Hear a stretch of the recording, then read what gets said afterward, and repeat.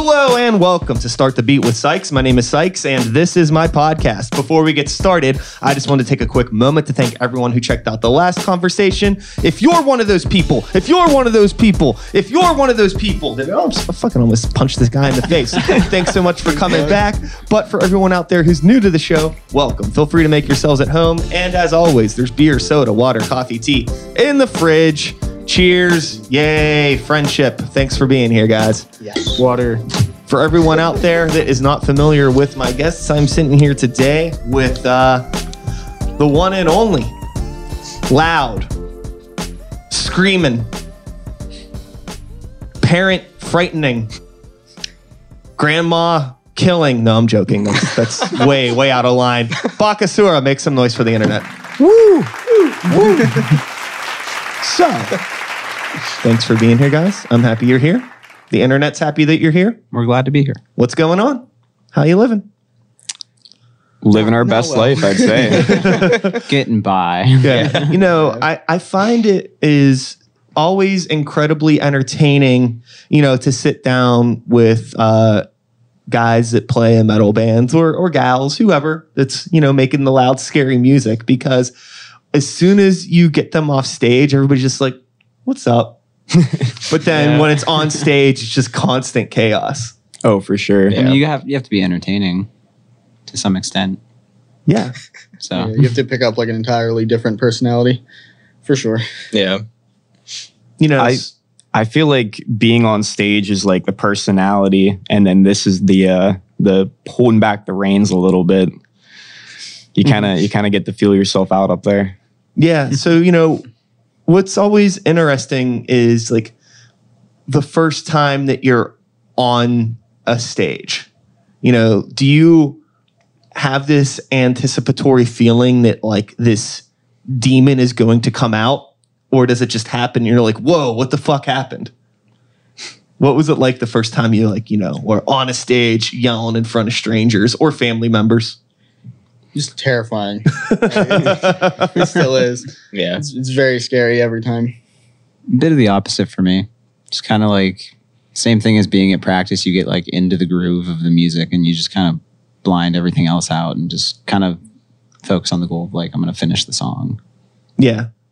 Well, I think that, you know, there's so many different aspects that go into being in a band regardless of genre. But one thing with being in a metal band is, aside from being like, oh, scary and yelly and looking tough or whatever fucking bullshit we try to do to pull this off, right? There is like a technicality to everything that we're doing. And, you know, in terms of just like learning the songs and like writing and things like that, what was the background for Bakasura? Like, how long was it from the time that you wrote your first song to the time you were on stage? Oh, God. We wrote our first song in probably like June of 2019, and our first show was in August. And we actually wrote our first song. I'm the drummer, and he does vocals. We didn't even meet each other before our first song was done, so we finished it without even like meeting each other. It was pretty awesome. Yeah. The opposite. It was terrible. So terrible that it's no longer on a streaming platform. Yeah, we took it down. Yeah, we took that off. And the Billie Eilish cover we did. Oh, dude. That's off too. Yeah. It's a new chapter. That was a learning experience is what that was. So Yeah. we just tucked it away. Well, I think that that's actually a really interesting like way to kind of like start digging into this conversation, in the sense of like, when you are a band and you're just figuring things out, there are the growing pains of being in a band. And, you know, sometimes I know people that have been in bands for 2 years and never played a show. But you guys are like, 2 months, fuck it, let's go. Yeah, we head first. We just jumped right in. Like, even when we formed the band, I just woke up one day, put all of them in a group chat and was like, let's do a thing and just figure it out. We just kind of winged it from there. Yeah. So I think that it's really important, maybe in some aspects. Like, I don't know where I stand on this, if I think it's better to take more time and then, like, you know, debut yourselves to the world without needing to like take down songs off Spotify and things like that. But also, most of the bands that I know that have been in a band for like 2 years but never played a show, they never play a show ever. It just never fucking happens. Like you kind of just have to be willing to go out, be bad for a little bit, do some stuff that's a little embarrassing, but that's the only way that you really grow into something that's good, right? Of course. You know, so with the music that you're doing now, because you are getting ready to release something or you have released something or a mixture of both, right? A little bit of both. Yeah. Do you think that these songs are still going to be on the internet 1 year from now? How are you feeling about them? For sure. Yeah. Yeah. Yep. 100%. Yeah. Feeling much Yeah. better? For sure, yeah. Yeah. Yeah. So, you know, what do you think has been the biggest thing in terms of like that confidence, like knowing that like these songs are better or you're better as a unit? Like, what is it that you've learned over the past since June 2019 as a band to give you that confidence? I mean, I feel like a lot of it's just like, I mean, it was him and me like in a room like writing, and then like I said, like I didn't meet him like in the process of writing that first song and stuff like that. And then whenever we did the cover, we like did meet each other finally and stuff like that while we were recording it and stuff.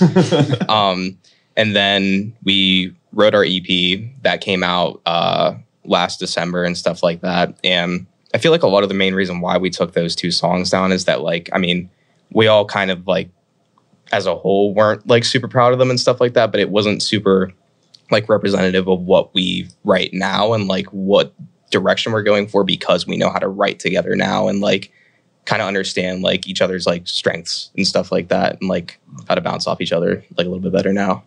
Yeah, that makes a lot of sense. I think that it's best to just, I mean, if you acknowledge that something was weird and you want to take it off the internet, I support it.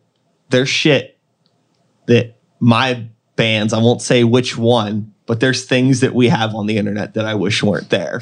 But for whatever reason, they still exist, because I feel as though the same way, it's like not a fair representation of like who we are as a band. But did you happen to find like maybe were there like any like friends or like fans that maybe like liked that stuff and were Yes, bummed that you yeah. took it down? Yeah, yeah. Actually, shortly after we did, one of my friends messaged me on Snapchat, and he was like, "Hey, like, what happened to this song?" And I was like, "The mix was terrible. Like that cover was." He was asking about the cover, Yeah. and I was like, "Dude, we didn't know what we were doing. We literally were using Pro Tools first, like the free version, and we Yeah. were just like winging it, just no idea what we were doing, just changing volumes, pushing buttons."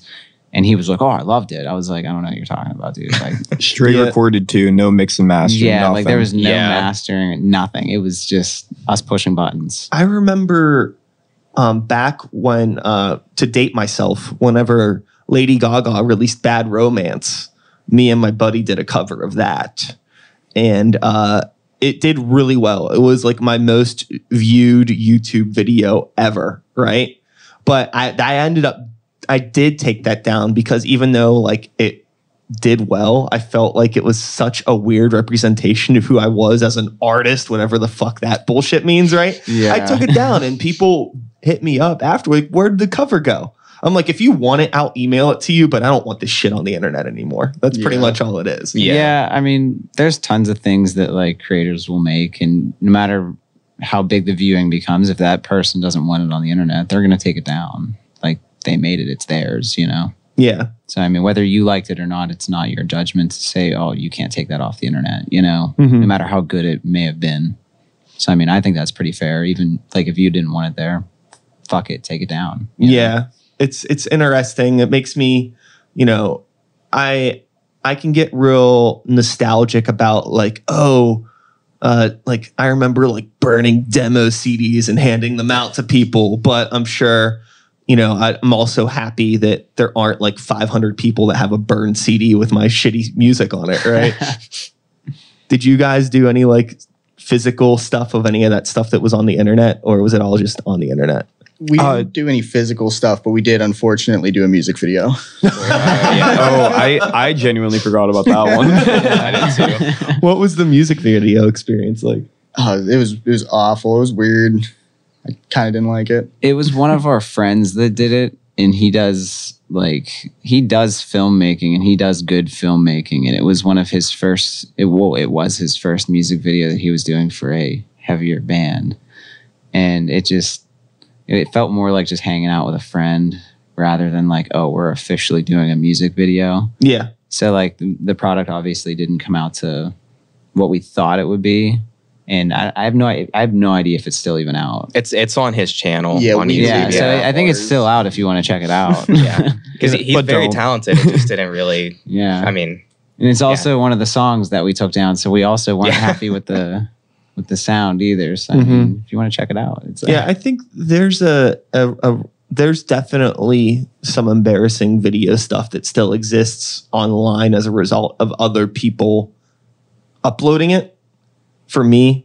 And it's an interesting thing where I don't want to be that guy that's like, bro, like I really don't want this video of me on the internet anymore. Well, right? that's it's why so weird. that's why we didn't ask him to take it down, because I was like, well, at the end of the day, that's part of his portfolio. If he wants people, if he's happy with it, that's cool. You know what I mean? He can keep it out. I'm fine with that. But like if it was on our channel, it would definitely be off the internet. Yeah. So, DIY recording, DIY music video making, all of this stuff. It seems like you guys have experienced a lot in a much shorter amount of time than other bands that I know. And I think a lot of that maybe just has to do with this like go-getter attitude. It just seems like, fuck it, let's do it. Yeah, Right. you happen to know people that are like, hey, I have a camera, or like even this example I knew you is, hey, I have a podcast, like come hang out. So I mean, it's just like kind of knowing people. Even Sean is really good at just meeting people and networking in general. Yeah. So, prior to the band, or I guess leading up to the band, how does a band get started where members don't know each other and they're recording music? Like what was the origins of the band and how did you all meet each other? Was All it through faith this- in Kyle on that one. yeah, it's Yeah. Like I said, when I started the band, I just put everybody in a group chat. I've known Jimmy for a really long time. I met Sean because of his wife. I'd known her forever before they were married. And Alex, me and Jimmy actually played in a garage band with him a couple years back. So we all kind of knew each other. And I knew who knew what to do instrumentally. Like I knew Sean did vocals. Jimmy was able to do basically every instrument on the planet. And I knew Alex did drums. So I kind of was like, let's just kind of figure it out. And just, we went from there. And with recording that first one, like I said, we did Pro Tools first. So we just kind of tracked the beginning parts with us three. And then he came over one day that he was busy and they still haven't met. So we just kind of did his thing, and then we sent it to him, and we just kind of went from there. Yeah, totally. So you all didn't go to school together or anything like that. You all like are from different neighborhoods and different cliques of people. Yeah. Me and Alex went to school together, but not at the same time. he graduated like as I was going into freshman year. Yeah. So like it was still separation, but him and I are close in age. Kyle and I are the same age, but he went to like the school district like over from mine. So we still kind of like knew each other, but not like super well until we ended up playing in that band together like a couple years ago. Yeah, that's cool. It's interesting how bands form now, because with your connectivity through all of the different platforms, it's really not that hard to make something happen if you dig a little bit and reach out to the right people. I think that it's honestly impressive. There's not anybody that was involved in this project that is no longer involved. Has it been you four since the start? Yeah. Oh, yeah. That's really cool, because a lot of times with the growing pains of a band, sometimes you have a rotating cast of characters because it's hard to find like the right people. We immediately clicked right off the bat with writing. Yeah. Like we started off writing like with live writing. Like we'd go to our practice space and like grab our instruments and like write like that. But then Alex started going to school for music production and stuff like that. So he started learning programs better, and we just kind of write through those now. We find it to be easier. You don't have to make the long drive, and it's just editing everything, adding backtracks as you go and stuff. It just, Yeah, basically like demoing everything else like through ourselves and stuff like that, Yeah. and like going elsewhere to like do like the final tracking and stuff. Yeah, that's with my band Normal Creatures, that's pretty much how we write everything, because it's really hard to make the time to get everybody together in a room. You know, we get together maybe once a week if we're like lucky, because we're life. Yeah, What are you everybody's gonna busy. do? Yeah. But the thing that's convenient about the music that we write, because it's super backtrack heavy and shit like that, is we pretty much just like write songs in a DAW, you know, and then like learn this. And then when everybody gets together, it's like, okay, we know it, instead of like writing in a jamming sort of way, which is like, I don't understand how bands can do that. Because I don't even think we do that with Grey Walker anymore. It's all like behind the scenes, get the structure really tight, then learn it. I would probably say that changing to like writing in the DAW is probably the reason why our sound changed a lot more. Because since we're a one guitar band, it's kind of hard to write live because you don't have that other guitar. Mm-hmm. So you can't play everything at once. Yeah. Right. So that, I feel like that was kind of limiting us a little bit. Yeah, it's definitely like helped a lot, because like our whole EP that we put out, that was all written like together live. And then ever since we started like demoing everything out like ourselves and stuff like that, like especially on a lot of the newer stuff that we haven't like put out yet, that's kind of just been like on a backlog and stuff, like we'll start with like the backtracking first and stuff like that, because we're trying to go like more backtrack heavy and stuff like that, and have like more just like sound effects and like orchestral stuff and stuff like that. So get like a lot of that stuff in there like while we're writing it and stuff like that. And then like he said too, like we're adding more like lead parts like with guitars and stuff like that, which we couldn't do before, because you can't hear it back at the same time. So it's like, yeah, it's been a lot different, but it's been a lot more helpful, I think.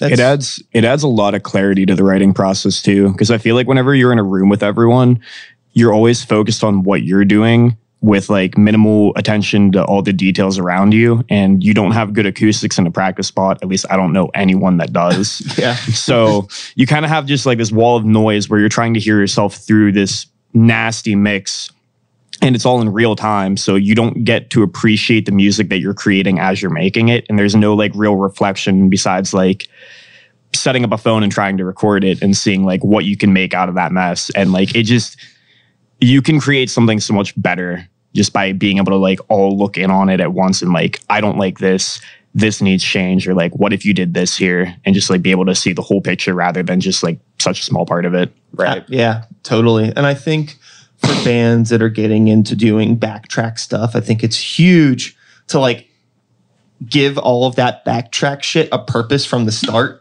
Because a lot of times you'll have bands that like, they do all their backtrack shit after the fact, and it's like, this doesn't even sound like this fucking belongs here. It's just like you're just throwing shit in to throw shit in instead of actually making it a part of the composition.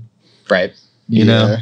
Yeah, that was we're still currently working on a bunch of stuff, but it always feel like when we would first run through something that we would have a bunch of good ideas and we would just put them into one song, but nothing really like meshed well. You know what I mean?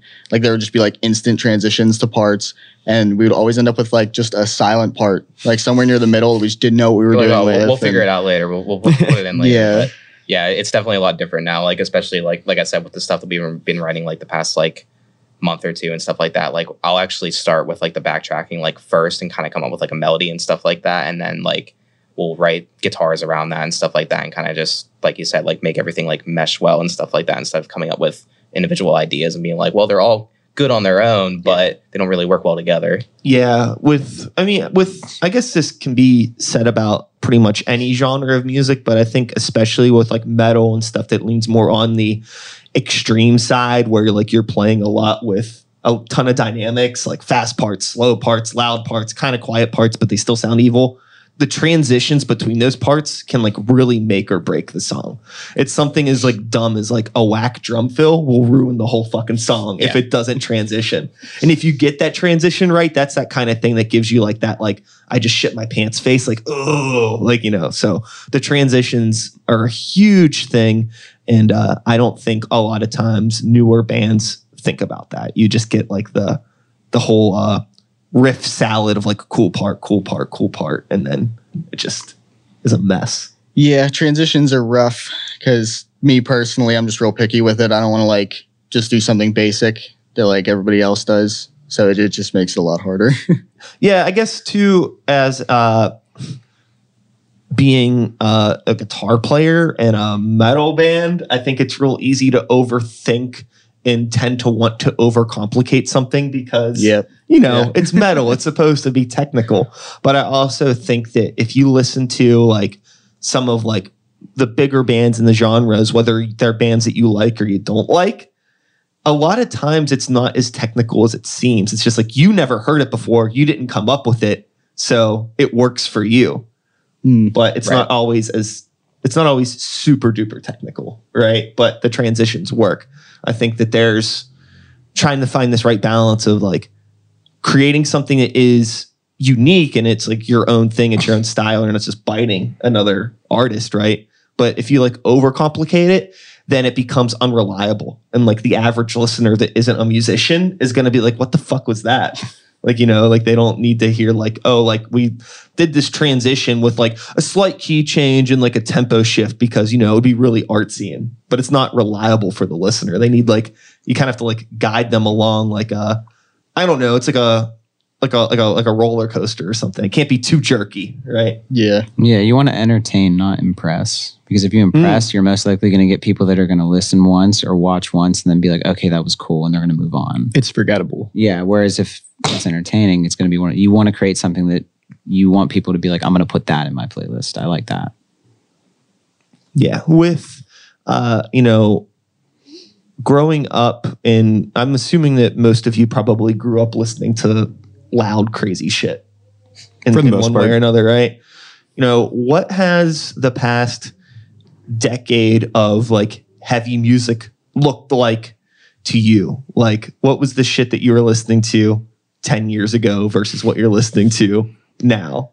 I'm just curious for like, because like I feel like most of you are probably at least 10 years younger than me, I would assume. I'm 35. I'm gonna be 36 soon, so I'm assuming you're all in your like mid 20s.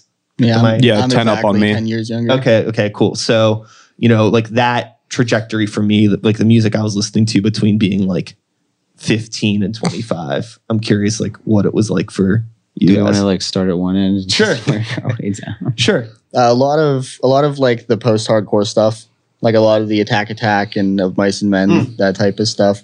I don't really go out of that genre too much. I pretty much stick to like rock, punk, and metal. I don't really vary too much.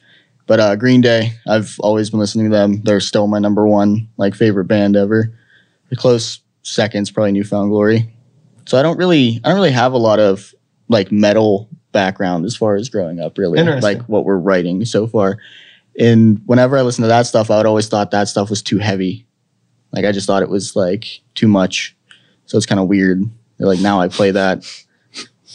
Yeah, I kind of relate because like, I mean, I grew up listening to like Asking Alexandria was like really big and stuff like that. I love them, and then like of Mice and Men and stuff, and then I kind of went into like pop punk and like hardcore and stuff like that, and kind of fell in love with that type of stuff. And then like the metalcore, hardcore, like Meshing and stuff, like the stuff that like Knock Loose and like Burials and like bands like that and like what they're doing. Yeah. And then kind of got into like some other genres and stuff like that. Like I got into rap pretty heavily in like high school and stuff like that, and kind of I loved new metal too. Like Deftones and Korn are like up there for me and stuff like that. So but yeah, kind of the same thing. Like with as far as like the music that like we play as a band, it's probably like what I listen to the least amount, but I mean I still enjoy it a lot. Like I think one of my favorite albums this year that is metal is the new Mental Cruelty album, A Hill to Die Upon.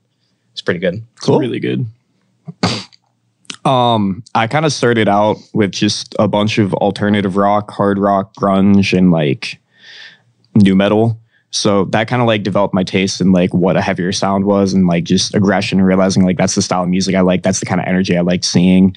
And then by like my freshman year, I got bands like basically pushed me like Whitechapel, Cannibal Corpse, Rings of Saturn, like Sepultura. And like I started delving down this rabbit hole of just like blast beats and guttural screams, and like it was awesome.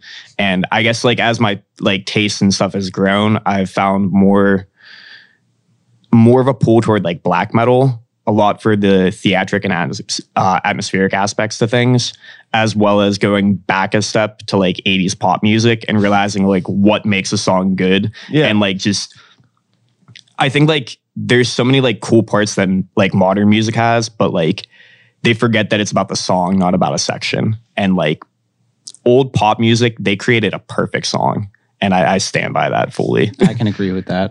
It's so good. For me, I immediately grew up off the big four. Both my parents loved thrash metal and stuff like that. And by the time I hit like middle school, I was listening to like metalcore, like they already mentioned, Asking Alexandria, Attack Attack. And then by the time I graduated, I was listening to like deathcore, like Chelsea Grin, obviously, big ones like that. By the time I graduated, I was listening to like everything. Like he already mentioned 80s pop. Like I went back, I started listening to like Johnny Cash, stuff like that. Like I listen to just about everything now except new country. And I mean, with rap, I'm kind of picky, but overall, I've grown to like, I like tons of stuff. Yeah. Like even like 20s swing music is good. And I think that, you know, that summary is really interesting. And I think it reflects a lot upon like what you all do as a band and like your approach to songwriting. I think it's cool to be able to like take, you know, like, oh, okay, like the song structure of like a really good Green Day track. But like, how do we apply this to something that is heavy? Because like Green Day can write a fucking song. Oh yeah. And like, you know, there's some really sick fucking metal bands. Like who do I want to throw under the bus right now? Not that it really matters. Sure, I'll say it. Fuck it. Between the Buried and Me. Great band, terrible songwriters. I am just not a fan of this like meandering fucking like, you know, magnum opus of like a 12-minute track that might come back around, it might not. It's like 4 songs into one. It's not for me. They're awesome musicians, and they have written really cool stuff. I like some of their earlier material, but like, I don't know. It's like, dial it back. Like I don't know. There are a lot of people that like that fucking band, so it's obviously working for them. I mean, right? I agree. They write good music, but I mean, I kind of feel you with like the real long songs because, like, I mean, ours tend to be like around 5 minutes, so I understand the whole like, oh, that song's really long. I don't want to listen to that. But like you said, like 12 minutes, that's a bit much. That's the kind of stuff where like I'll zone out and forget I'm even listening to music. Yeah, the only band I've seen make that entertaining is Green Day. Like St. Jimmy and not St. Jimmy, but Jesus of Suburbia and Homecoming, and because like those songs have like 8 titles. If you've ever seen like the full names. And it's just like a different song every minute. And it works so well for them. I think like purposely like breaking it up like that kind of makes it like a little bit more interesting because it feels like a bunch of mini songs like packed together that do kind of transition like that instead of one long song like that. And the thing too is it's like, I think it's cool if every once in a while a band has this like crazy track. It's like, oh, that's the one. Even Between the Buried and Me was like that once upon a time. Like you had an album of 4, 5, 6 minute long songs and then the 1 12-minute song.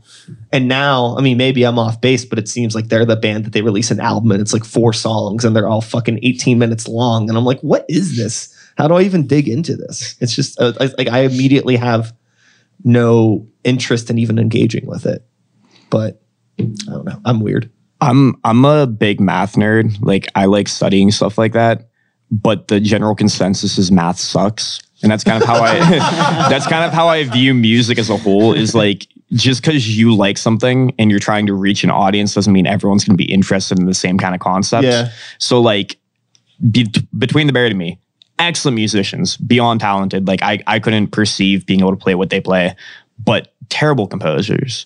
I fully agree with that. Like it's just the songs aren't there. They're just all over the place. Yeah. You have to like study them. I guess it's like, you know, I guess it's a different definition of like what is technically a song. And I think there are a lot of people that maybe they need that for whatever reason. You know, I can't imagine like a casual Between the Buried and Me fan that is also not like some like music nerd that like either plays guitar or drums or anything like that. Like, is there just like the casual non-musician that is like Between the Buried and Me is my favorite band? There has to be somebody, but it just makes no sense to me if that person exists. The best way for me to put it is if they're on, I won't skip it. I'll listen to it. Sure. But I'm not going to go out of my way and put it on, you know? Yeah, it just doesn't like... Because they're one of those bands where I really don't know much about them. Like I've heard probably a couple songs here or there without knowing it. Like I know the name, but I don't know them that well. I think that there's a way though to like take like really outside the box concepts and just dial it back a bit.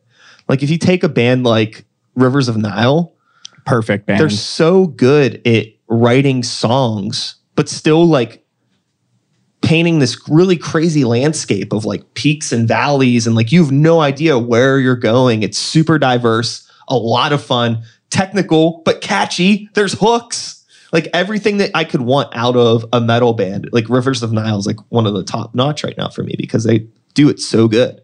Monarchy is absolutely my top 10 favorite albums of all time. Huge fan of that band. Yeah, it's really, really, really cool. So in terms of Bakasura and, you know, what you have on the horizon, let's talk about that. What are you up to? What's going on with this new music? When are people going to hear it? I want to hear it right now. Right now. That's you, Sean. Well, we actually just put out our first single since our initial EP release. That came out on Slam Worldwide 3 weeks ago. Yeah, it was like Time's been flying. it was like midway through August, like August Yeah. 15th or something like that. Yeah. So we finally found what we kind of wanted to sound like fully after our EP and develop like the direction we wanted to take everything behind the scenes. So we put out our single kind of like to test the waters, and I think we're in the middle of like, I want to say like 7 different tracks right now. Yeah. Six or there's a 7 lot different written. tracks. Yeah. And we just have plans to go out early next year and actually get another little EP going. And hopefully by next year, you'll be seeing another release from us, plus a couple singles. And potentially, if all the cards align, some music videos. Yeah. You know, in terms of just being a band and staying active in the chaos of everything else that's going on, what is the schedule for Bakasura like? How often do you get together? How often are you writing? Is it like a set schedule or is it Every just Saturday. every Saturday? Every Saturday. Yeah, just one day a week. Pretty much just grind the whole day, and then usually try to decide like wherever we left off like the last Saturday, like trying to like plan ahead for the next one, stuff like that. Like, okay, like last Saturday we finished like writing one of our like songs that we've been working on and stuff like that. So then this past Saturday we were like, okay, we have all these songs that are either finished or like close to finish. So now we're going to go through and like basically just pick at them and see like what stuff we like, what stuff we don't like, and like see if they really are like finished now that we have like a decent amount in our backlog. The interesting thing about songwriting sometimes is like you need to almost just like not listen to it for a while and like almost kind of forget to some extent like what it feels like, and, you know, reset your brain and then come back to it and be like, oh yeah, that's fucking sick. Or like, bro, what the fuck were we thinking? This fucking dumb. Right. So you're still self-producing. Yeah. We so for this past single that we put out in August, I wrote like most of like the production as like a bass line and stuff like that with like the pianos and like the strings and stuff that were going on, and then we like worked on it again like as a band. I was like, this is what I have, and then we basically just like edited it like to what we like wanted and stuff. And then whenever we sent the song off to Chris Wiseman to get mixed and mastered and stuff like that, he also like helped produce it and stuff. So cool. So he took what we had all come up with and basically like either kept stuff or like got rid of stuff or like made stuff like improve to like, you know, what he thought could sound better and stuff like that, or, you know, just stuff like that. But yeah, so we pretty much come up with everything on our own, and then it gets edited like afterwards, like with him. So was that your first experience like working with an outside producer on a track? Yeah. So for our EP, we had Michael Coben from Casket Maker like mix it and master it and stuff like that, and he also like produced in like adding in like backtracking and stuff like that. But yeah, this was like our first time like working with someone that does it like more as like their job and stuff outside of like songwriting and stuff like that. So yeah. Cool. And, you know, is that something that you find valuable? Did you think it was a help getting that like outside ear from somebody that doesn't have like a personal attachment to you guys and is like willing to be like, this is good, this is bad? I think so, yeah. Especially with like the type of music that he makes and stuff like that, because like he does guitar for Shadow of Intent and Currents and stuff like that, and we all like Shadow of Intent, and because he does that for Shadow of Intent, like a lot of like the writing and like the backtracking and stuff like that, like we kind of all felt like as a whole like, well, if he doesn't like something, like it'll get fixed and stuff like that, and like he'll make it sound like as good as it possibly can. So if we're writing something and we hand it off to him and stuff and he doesn't really change that much, then we're like, okay, we're kind of in a good spot. Like we can kind of keep like progressing towards that way and use that as like a baseline. Yeah. Now with, you know, the songwriting that you're working on, is there like a particular like style that you're trying to go for? Like do you want to be put in a box of a particular genre? Or do you just want to be referred to as a metal band? A lot of bands have different feelings about these sort of things. Like me, just call Grey Walker a metal band. I don't need to be, I mean, if you want to call us metalcore, if you want to call us fucking dad rock, whatever it is you want to consider us, right? Like, that's fine, but I just think it's metal, right? That's kind of blanket term. But what is like the image of like Bakasura? What are you trying to go for now? We kind of label ourselves as kind of like a blackened deathcore. That's kind of what we're shooting for. But whenever we're writing, we don't really like think in mind like, okay, we have to do this to like fit that stereotype. You know what I mean? Right, like meeting the quota on black metal guitar riffs and stuff like that. Yeah. So we kind of just do kind of what our own thing, and we like hope it ends up like that. But it's not really like a goal to be blackened deathcore. You know. Writing guitar parts for a band like Bakasura coming from a background of it seems to be more like pop rock, pop punk influenced, right? Like, was there a bit of like a learning curve for you in terms of like getting used to writing this kind of music, or did you think that it was something for you to like that you kind of understood a little bit easier? It's definitely a little bit of a curve because whenever I write riffs, I always forget in my mind that riffs don't have to be like constantly going. Like you can take pauses, you can like hold out certain notes, and yeah, you're not the only person in the band. yeah. Just growing up playing like Green Day, like type of stuff, Green Day cover bands, all that. It's just really hard to think as a metal guitarist because like I started learning like Avenged Sevenfold and Asking Alexandria and all that stuff growing up, so that kind of helped me. But it's just really hard. Like I'll never sit down and write something. It's just something that kind of comes to mind, and then I have to go play it in like 10 seconds, or else I'll forget it. So it's just a very different like zone to be in. I think that's like partially why our first like song kind of turned out weird, because like Kyle was doing like thrash stuff, like, cause like that's what he grew up listening to. And I grew up with like Metallica and stuff like that too. But like where I was at, I was listening to like a lot of metalcore and hardcore and stuff. And then like Jimmy said, like he's a pop punk guitarist and stuff like that. Like he's really good at writing pop punk music. And so that's why our first track kind of came out like weird, because it was like a hodgepodge of like different influences coming in. So we didn't know what we were going to sound like, what we wanted to sound like. Mm-hmm. But now I feel like we're all kind of like, we kind of know what direction like we're going for and stuff like that. We know what type of stuff to write. And then as far as like, we know like what each other's strengths are and stuff like that. And we're pushing each other to get better. Cause like, I mean, even for me, like I said, like I was playing like a lot of like metalcore and hardcore, and now I have to go in and do a bunch of blast beats and stuff like that, which I wasn't used to. And I'm still trying to get better at it, but it's like, it's you know, it's what fits the genre. So yeah, it's just stuff like that. Just trying to get more accustomed to what is used, and then saying like, okay, well, this is what's used, so like we're going to use some of that, but like we don't want to go full blown like blast beats for 4 minutes straight. Like we do want to have some variation and stuff. So I think having that outside influence helps that a lot. Yeah, I think we have a lot of, especially with the drums, we have a lot of like hardcore elements, like stuff like that. And like Alex said about pushing yourselves, like for the most recent one we like fully completed, I'm not a solo guitarist by any means. I'm not good at that. But we actually sat down and we all basically wrote it together. But one of the songs is like the first like solo in it, you know? It like, I don't know how to like sweep pick or anything like that, but yeah, it's something. It's progress, you know? Hell yeah. I love it. I think that one thing that is like really clear and has honestly stuck out to me about you guys ever since I met you guys is that like, it seems like you all get along.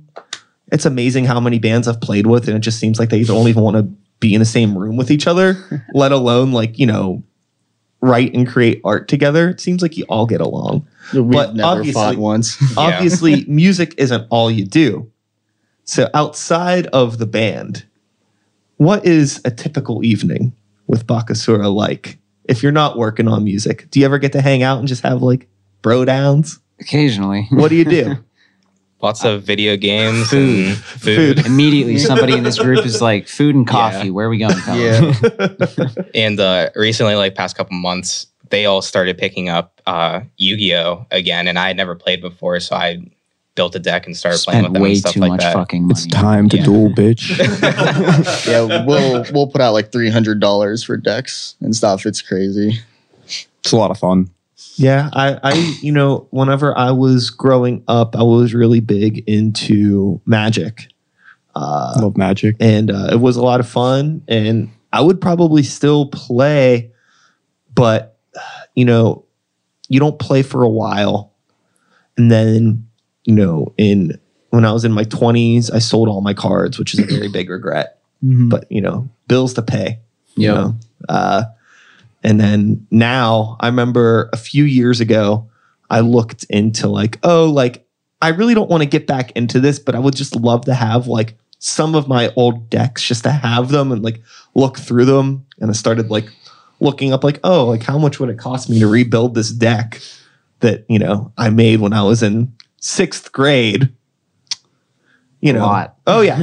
Oh yeah. Very, very expensive. So I was like, okay, I'll just look at these JPEGs every once in a while and remember that way.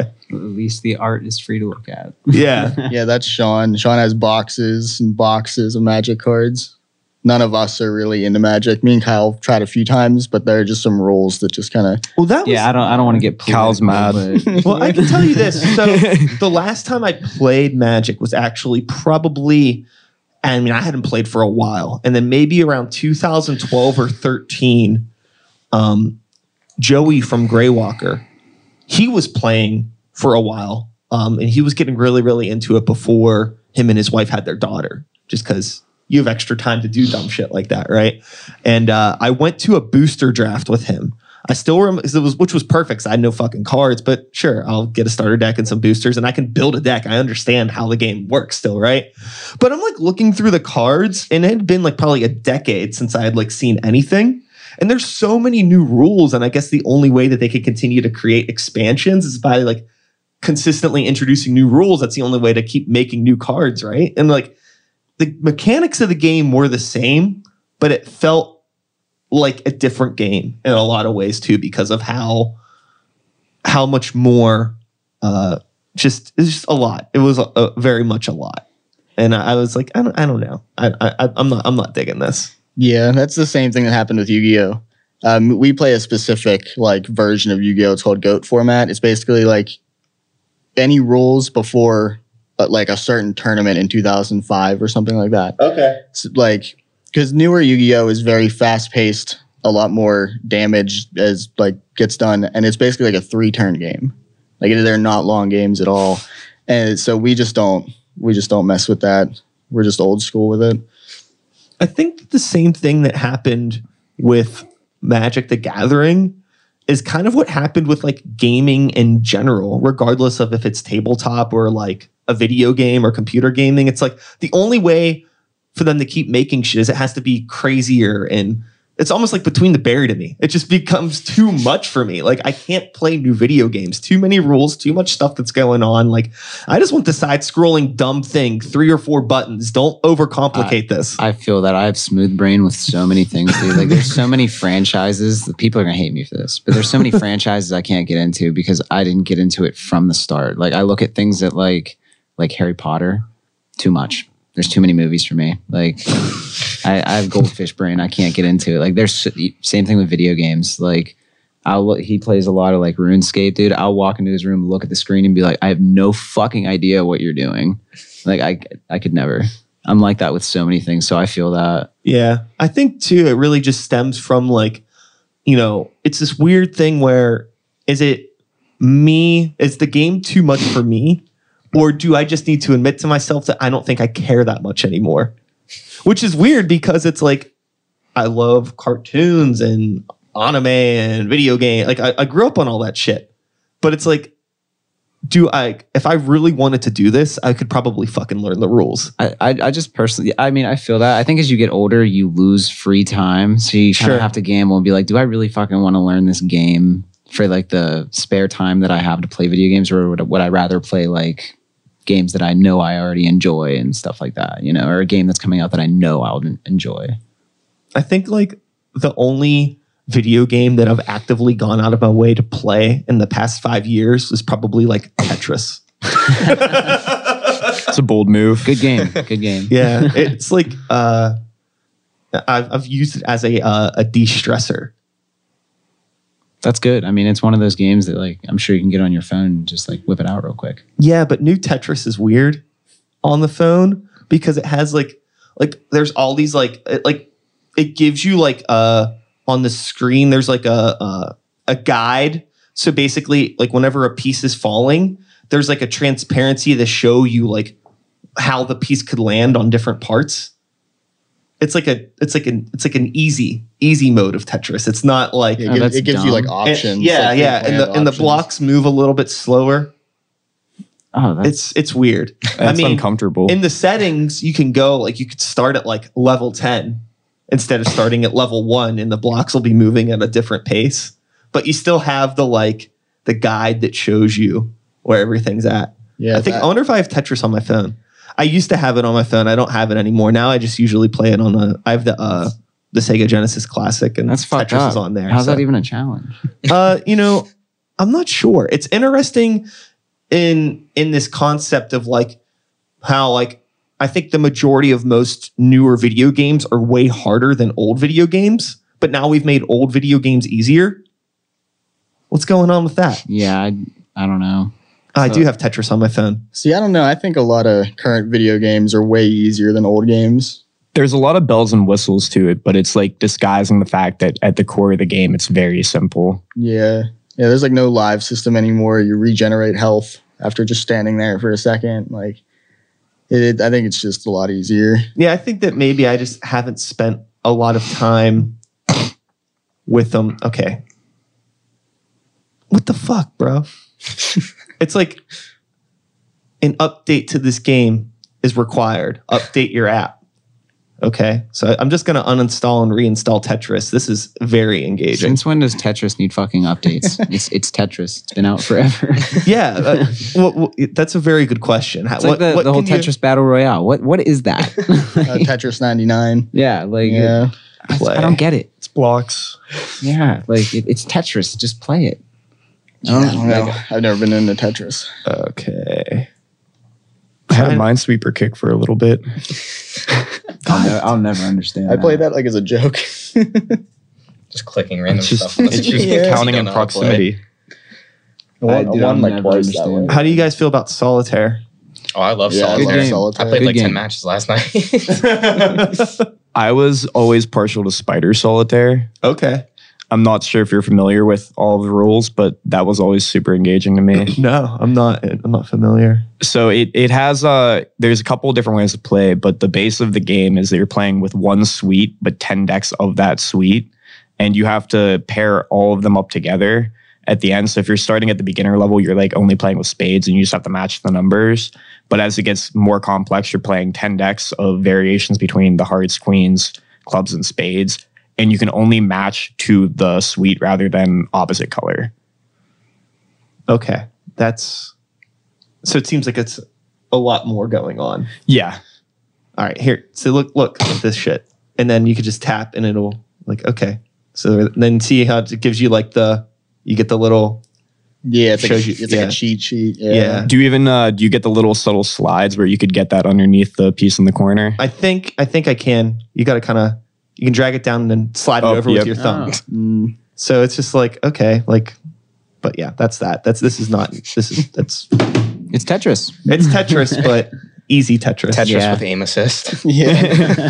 Just a time waster version of it. Fortnite without guns. Now, when I was asking about Bakasura outside of music, we talked a lot about video games, and someone had mentioned food, Yes, right? So if we love it. if you got to do a collaboration with any restaurant chain, what restaurant chain would it be, and what would the item on the menu be? Me and Kyle would definitely pick Taco Bell. Sean is not big on Taco Bell. Dose Taquiera for me. Dose and Southside. Okay, so a taco. Yes. Yeah. Yeah, I think a taco is a good idea. Yeah. Now, what would be on this taco? Whatever you want, it would just be slightly cheaper than the usual.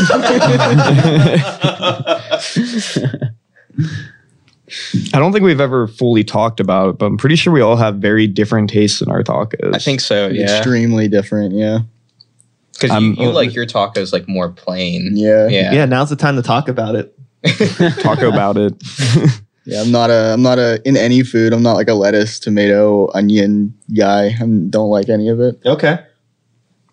Just like meat, cheese, sour cream, rice, and beans. That's all I need. Tomatoes are highly overrated. They ruin a good taco. But you hit it with those jalapenos, lots of different spices, a little bit of garnish on there. It's perfect. Tacos are tacos. I like them all.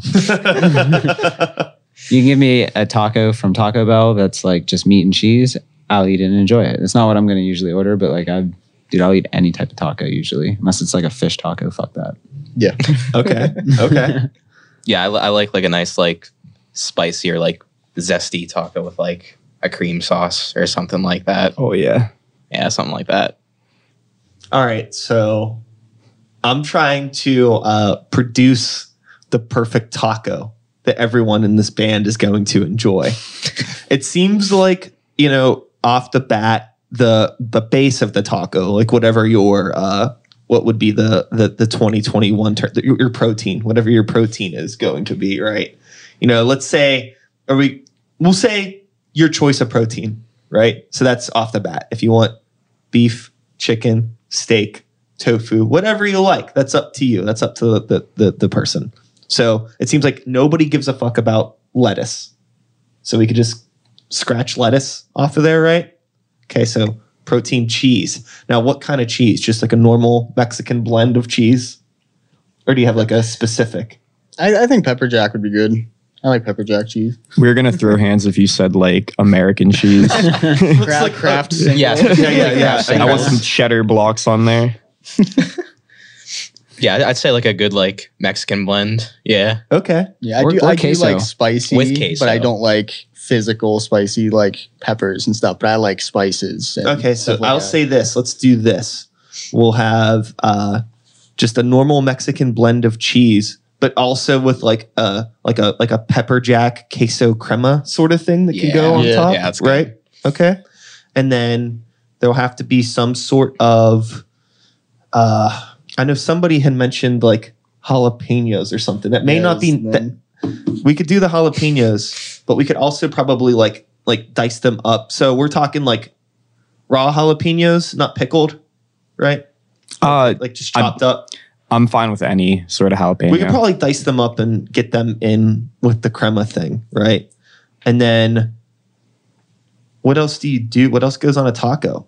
No tomatoes, Sour cream. Yeah, sour cream. Yeah, Sour cream for sure. So that's all part of the same thing. Like this weird crema concoction needs to be somehow like the perfect blend of all of those things, because if you put like queso and it's too much, right? Because it can't be like mush. It has to hold up. Oh fuck. Hard or soft shell? Soft. 100% soft shell. Okay, so it's soft shell. Corn or flour? Flour. Yep. Okay, all right. So that's important. Yep. We got to know what the hell we're putting all this stuff on, right? Unless it's a Doritos Locos taco from Taco Bell. Those are pretty good. Those I'll get, deal those with get, those. those get a pass because they're Doritos. All right. Okay. So now no tomato. Any onion? I can live without it. Maybe if they're fried. I can do fried. Fried onion. Yeah. That's What about, Oh, bold. like maybe like a fried onions and peppers? Yeah. Yeah, probably. Yeah, it'd be Put good. that on there. I could live with that, but that's interesting. I would eat it. Yeah, like probably like onion, like fried onion straws, probably. Oh. That like could be fit on good. there. Add a little crunch to it since Yeah. it's not like lettuce or anything. Yeah, I like that. That's a good idea. Okay. So the the crispy onion straws. How dope would it be if I was just like, I have everything to make this right now. Let's go to the kitchen. Not gonna lie, I'm so hungry. Yeah, This conversation is just like boiling inside me right now. We ate nothing. I don't know about Alex, but us three, we ate I nothing had today. coffee. That's it. Yeah, We absolutely planned on getting food before we came here, and then we all slept in, I'm sure. Oh yeah, I know, woke we up, were showered, and was ready. like, we gotta just didn't leave. fit food into the schedule. Fair enough. That's hysterical. All right, so the Bakasura taco, because real talk, I am starting a cooking show. That's what I'm going to be doing with this kitchen. Oh, That's nice. dope. So I will have you guys back, and we will make these fucking tacos. Oh, hell Fuck yeah. yeah. We'll definitely do it. So we just have a soft show, whatever your fucking meat thing is that you want to do, and then I'll create this fucking pepper jack sour cream jalapeno crema thing. I'll figure it out. It'll be really good. I can't promise. wait. The queso of kings. Yes, and then fried peppers. We said the crispy onion straws.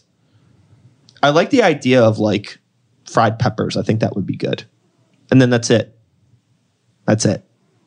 I think that's a solid taco. Yeah, I That's feel it. like any more is too much. Yeah, any more is too much. Because basically, if you have your base, like your default generic like Taco Bell taco, right? It's just meat, lettuce, cheese, right? And then you can add like a vegetable to it if you want. Yeah. So all we're doing is replacing the lettuce with fried peppers. And then we have the cheese and the other sauce on top. And then also like however we season the meat needs to be big, but we'll figure that one out. It'll be tight. Sounds I'm delicious. already salivating. It sounds great. Groovy. So right now you have a song that people can listen to on Slam Worldwide. What's the Yes. name of that track again? Desolate one. Desolate One. That's right. And that's on Spotify and stuff as well, right? Yeah, we have it released on all music platforms as well as YouTube. And then in terms of shows, you guys playing it all? Some got, stuff that's unannounced yet. Okay, cool. Yeah. Cool, so but I you don't will think be it's- playing. Yeah, like October is Tight. like the earliest. Yeah. Tight. So you got some shows coming up, and then you're working on new music behind the scenes. Maybe sometime next year there will be an EP, a collection of noise. Yep. From your favorite boys in Bakasura. And then maybe a music video. I don't know. What else? What else is there? Being in a band. Sometimes it can be very complicated, a whole lot going on, but other times it just seems like it's easy. It's just chilling. It's just coasting. Yeah, it's I just think a lot of expensive. it's that's the hardest part. It's so fucking expensive, man. Like, and you know, living is already expensive. So being in a band, it's like this is a super expensive hobby to have. But overall, yeah, I mean, everything feels pretty easy and pretty smooth and whatnot. Oh yeah, another big part about the band. Really early on, we actually got the band an LLC. So we're actually like a company, like a corporation. Okay. Yeah, we locked ourselves into a contract so that any of Yep. us try to leave, they would get punished. Yeah, actually, I believe That's why there's I, been no turnover. I believe in the contract it says like You have to give like a 2-week notice when you want to leave. Oh no, Yeah, it's more than stuff that. like It's, that. it's 90 days. Yeah, it's Yeah, like 90 90 days or It's like something 2 weeks. that. It's If you like 2 miss weeks. practice more than 3 times, there's punishment. Yeah. Punishment. We don't know what the punishment is because we wrote it and we But just, the biggest thing is that we keep all the rights to our music. So Yeah. so any like if we get picked up by a record label or something like that, if we leave that record label, you know, they can't remove our music, they can't do anything to it because we own all the rights to the music. that was Yeah. the biggest reason for it was just legal reasons. And like merch designs and stuff like that. Whose like idea logos. was that?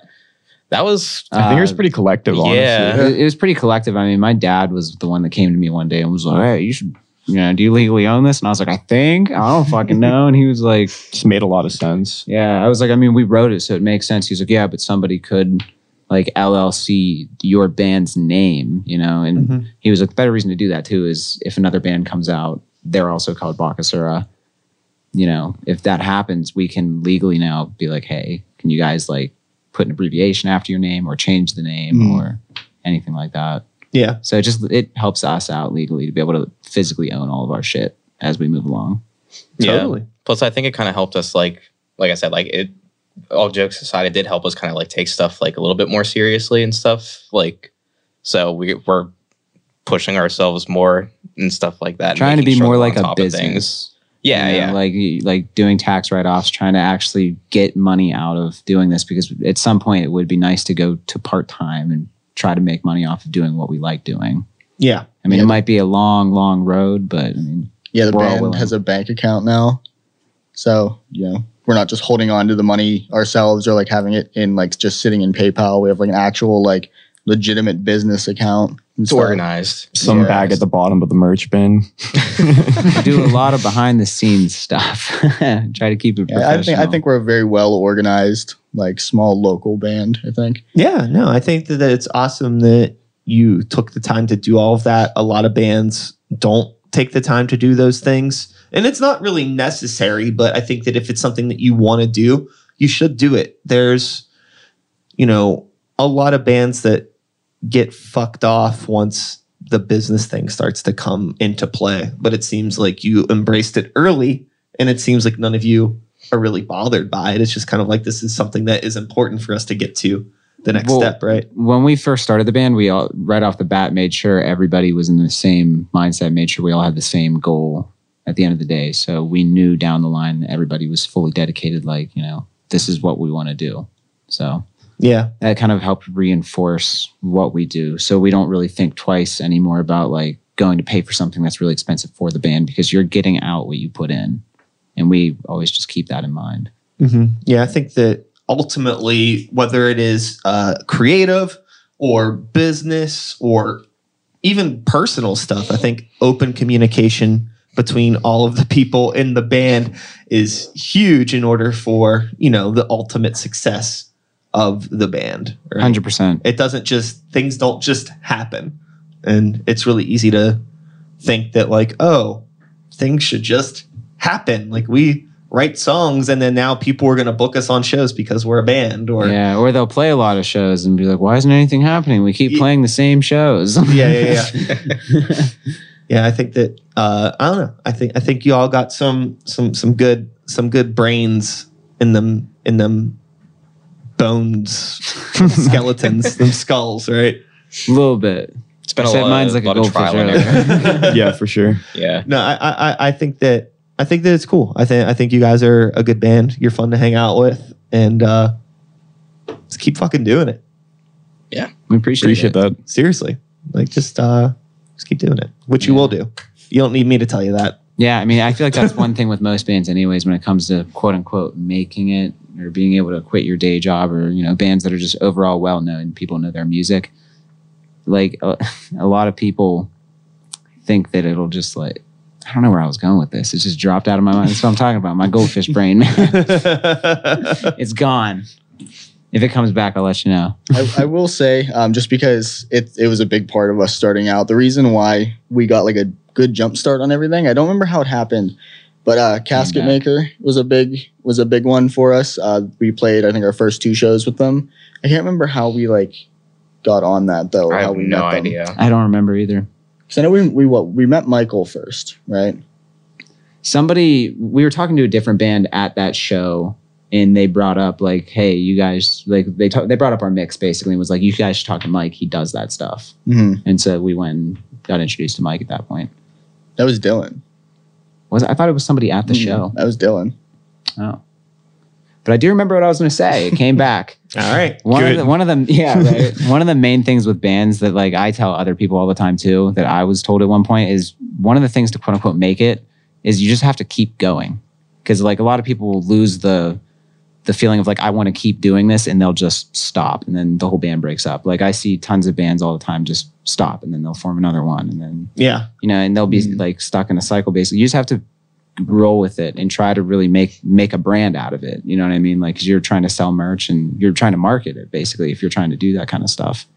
But as long as you don't stop, because a lot of people, there's bands that'll be out for 10 years and they still haven't done it. And then, after 10 years, they all of a sudden will blow up. I mean, it's just how, like, I saw While She Sleeps whenever they were really small. They were like an opener just hanging out at the merch tent. And then like a couple years later, they're blown up. Tons of people know them now, like you never know what's going to happen. One of the craziest things, the craziest live shows, like in hindsight, is so I don't know they stopped doing shows at this place in like 2008 or 9, but it was called Giorgio's, right? It was this little banquet hall in East Pittsburgh down by Turtle Creek. It was like a pizza shop, and then on the other side, like this small, just like room. And it was like where all the like DIY shows happened. Like, you know, I met like Arcane Haven there back in the day and like all those guys, right? But I saw Chelsea Grin in that room when they were like just first starting. And like, it was really, really crazy because it was just like, you know, like, oh, it's another one of these bands. And then, you know, 2 years later, it's like, oh, okay, never mind. There they are again. Yeah, but it was like huge. But it was cool. Like, it was just another one of those things where it was like, they just kept going. And that was a long time ago. Like, it honestly took that band a good bit to really, you know, get to the point that they are now, and they're still going. I can't remember when it was posted, but even Traders posted something about when they first started playing shows and how like tons of bands would be like, oh, you guys fucking suck, or your stuff doesn't fit well in this and that, or you're too different. And they kept going. And now look at them. Almost everybody I know knows who Traders is. They're on like 11 years and didn't even find like real recognition until 4 years ago. Yeah, like they deserve it. I think they write fucking awesome music. Yeah, I think sometimes the interesting thing about music right now is it seems that a lot of people that listen to heavy music are, at least like younger people, because youth drives the culture. It seems like they're more open to like this mix of genres. It doesn't have to be so focused on being one specific thing. And like, you know, a decade ago, like that wasn't the thing. Like, you don't mix all of that stuff. Like, either you are a deathcore band or you are a post-hardcore band. Like, you don't, that doesn't blend. But now it's like, fuck it. Like, there's so many cool bands that are doing, you know, these like really wild dynamic things where it's like, I don't know exactly what this is, but it's dope. Yeah, I think it's awesome. Yeah, one of the bands that's been doing that a lot recently is Sleep Token. Mm-hmm. I don't know if you checked them out or not, but it's like, it's like this really dynamic thing where their vocalist has like a super, super like pop, like soul oriented voice, and then you mix it with like super low down tuned guitars, and it just sounds great. Sure. You know what I mean? A lot of it sounds like Deftones if Chino could actually sing, which is tight. I love Deftones. I'm not no hate at all. But you know, it's a different thing. It's like a Deftones it's like old, like, yeah, Deftones meets like New Thrice is like Sleep Token. Yeah. To me, it's tight. I feel like a big thing with that was when Korn did the album with Skrillex. Oh yeah. I feel like that was a big start to like the whole departure into that whole thing. Yeah, I think that it just takes time. And I don't know. It's interesting with a genre of music that is so young in a lot of ways, you know, like it's going to evolve, and people that don't expect like heavy music to continue to evolve, it's like, what do you think's going to happen? You know, like, old heads, do you think everything's just going to sound like Black Sabbath forever? You know, there are plenty of bands that still sound like that. Oh, but, yeah. you know, it's going to change. And it's 10 years from now, like, I have no idea what heavy music's going to sound like, but I'm sure it's going to be like, whoa, didn't see that coming. And it's going to continue to happen. But that's what makes it exciting, right? But also, a lot of it's like Magic the Gathering, and I kind of wish it would never change. But that's just me being selfish, I guess. Yeah, I mean, the way I see it is like I appreciate the stuff that comes out. I think the best example is like with bands that heavily change their sound, like Bring Me the Horizon, their early stuff. Like if it was a new fan and they listened to that, they wouldn't believe it was the same artist, you know. But I mean, like, I'm just glad the music stays out. You know what I mean? They don't get rid of it. So I mean, I think that's the biggest thing to appreciate, is that it happened and it's made and it's there to appreciate, rather than like, oh, they need to keep pumping more out. Because I feel like if that band didn't change their sound, I'd still love it and appreciate it, but I wouldn't appreciate the old stuff as much. You know what I mean? Because they just keep popping bangers out. Yeah, I mean, Bring Me the Horizon is a really interesting band because they kind of somehow like write the blueprint for like what the next 5 years of music is going to be like. Yeah. So honestly, if you want to know what everything's going to sound like in 5 years, probably just listen to the new Bring Me the Horizon album, and everything's going to sound like that in 5 years. Yep. And then whatever they're doing 5 years from now is what the next thing's going to be. They're just one of those bands. They know how to market, man. Yeah. Yeah. Anytime they announce new music, it's always exciting because you never know what it's going to sound like. Yeah, I remember seeing like the wildest thing to me was with Bring Me the Horizon was I was at Walmart and they had a Bring Me the Horizon poster like in like the rack, you know, like, That's when there's, so like weird. there would be like, you know, like Digimon, Pokemon, Yeah. Hannah Montana, Bring Me the Horizon. I was like, what? They're so big. Yeah, Like, they're- that really put it into perspective of like, oh, this is which is hard to imagine because like we all remember them as just like Sure. that other deathcore band. Yeah, you know what I mean? totally. Or even that Fringe other haircuts. metalcore band. Yeah. I still have a theory that they kind of like softened up a bit / kind of like sold out a little bit with the whole like That's the Spirit album just to get more of a reach to people. And then once they got all that new fan base, then they started slowly going back into their older, heavier stuff like they did with like the newest EP, like with Dear Diary and yeah. all that. Which I'm not against either. Get that I back. think some of it was probably intentional, and I think some of it too is just like think about like, you know, they wrote the, you know, what was their big like Suicide Season, right? Like they were probably all like 19, 20, 21 when they did that, and now it's been 10 years. Oh yeah. It's like, do you still want to keep writing music like this, or do you want to push? Right. They have to like adapt to the changes and stuff. Yeah. Like, I mean, that's like, even with like Asking Alexandria and like Attack, like Attack Attack's back now Mhm. doing stuff, but like Asking Alexandria, Sort like of. yeah, sort of. But like Asking Alexandria, like they never took a break. Like they lost Danny for a bit, but then he came back, and then like the sound like progressively changed. But like that's the thing, like the music that they were playing back in like 2009, 2010 and stuff like that wouldn't really work now. I feel like you have to adapt to like the tastes and like Right. what people are asking for. In a lot of ways, it was like, you know, Asking Alexandria has always been like a pop metal band, right? And they're just playing to the current demographics. Like the same thing with Paramore. You get a lot of people like, oh, Paramore changed so much. Like they've always been a pop rock band. It's like everything sounded like the way it did when they did fucking Misery Business and all. That's what everything sounded like then. And now everything sounds like what Paramore's doing now. I think people just get angry because they're not the targeted audience anymore. Sure. And they're like, oh, I remember when I was the targeted audience. Yeah. That's when they made good music. It's all subjective. It's interesting getting old, right? Yeah. Because youth drives the culture, but when you're no longer the youth, these bands aren't going to like market to you anymore. Yeah. It's just really a matter of like whether you want to decide to keep listening to it or like have an appreciation for what those bands are continuing to do. Like even going back to like a Green Day. Like Green Day would not be a great band if they were still putting out albums that sounded like Dookie. Like Dookie's tight. Insomniac's tight.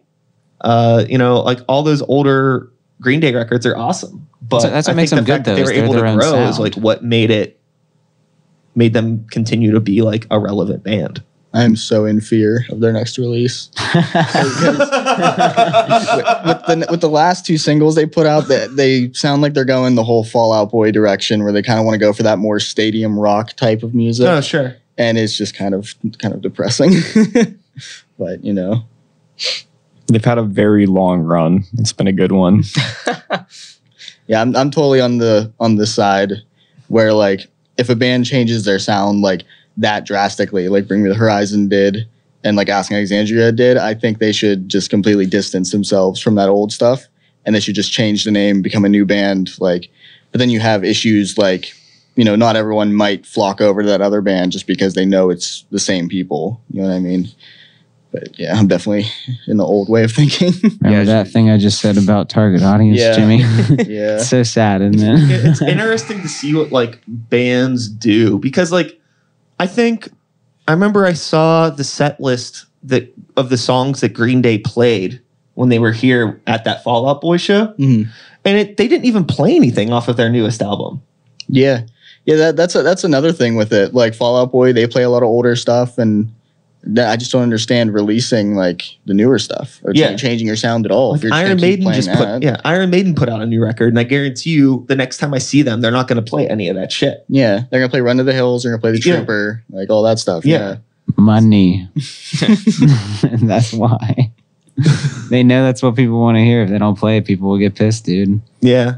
So it's Yeah, like it's like just- it is what it interesting, is. like growing as a band, but like the majority of your fan base just wants to hear the old shit over and over again. It like makes me like really like question like what should the longevity of a band be? Because you'll have like there's like, you know, like shit like Led Zeppelin and the Beatles and Jimi Hendrix or the Doors, like all of these bands that are looked at as timeless bands. But I think a big part of the reason they're looked at as timeless is because like one or more people died and they could no longer put out music, right? Yeah. So now there's like this classic thing. So it's like, but nobody in Iron Maiden's dead. Nobody in Green Day's dead. I don't want them to die. But it's like they could keep putting out music. So it's like, it almost like there's a risk of it just becoming like a sadder thing over time. And it's like almost like, man, like I don't think Iron Maiden should stop putting out records. But at the same time, it's like, I don't know. Does the world need this? It's weird. Getting old is weird. The perfect old bands are example weird. of that is Rolling Stones. They recently, sure. They recently put out a new song, and it sounds like they recorded it on the same equipment they did back in like the 70s or 60s or whatever. And it just sounds like a Rolling Stones song. It's crazy. There's nothing different about it. It's super weird. I honestly dug it a lot. Oh yeah, I liked it Yeah, I think the Stones are pretty solid for as long as they've run. for being 80. you know? Literally, Yeah, they probably did use their the same skin is equipment. falling off their face.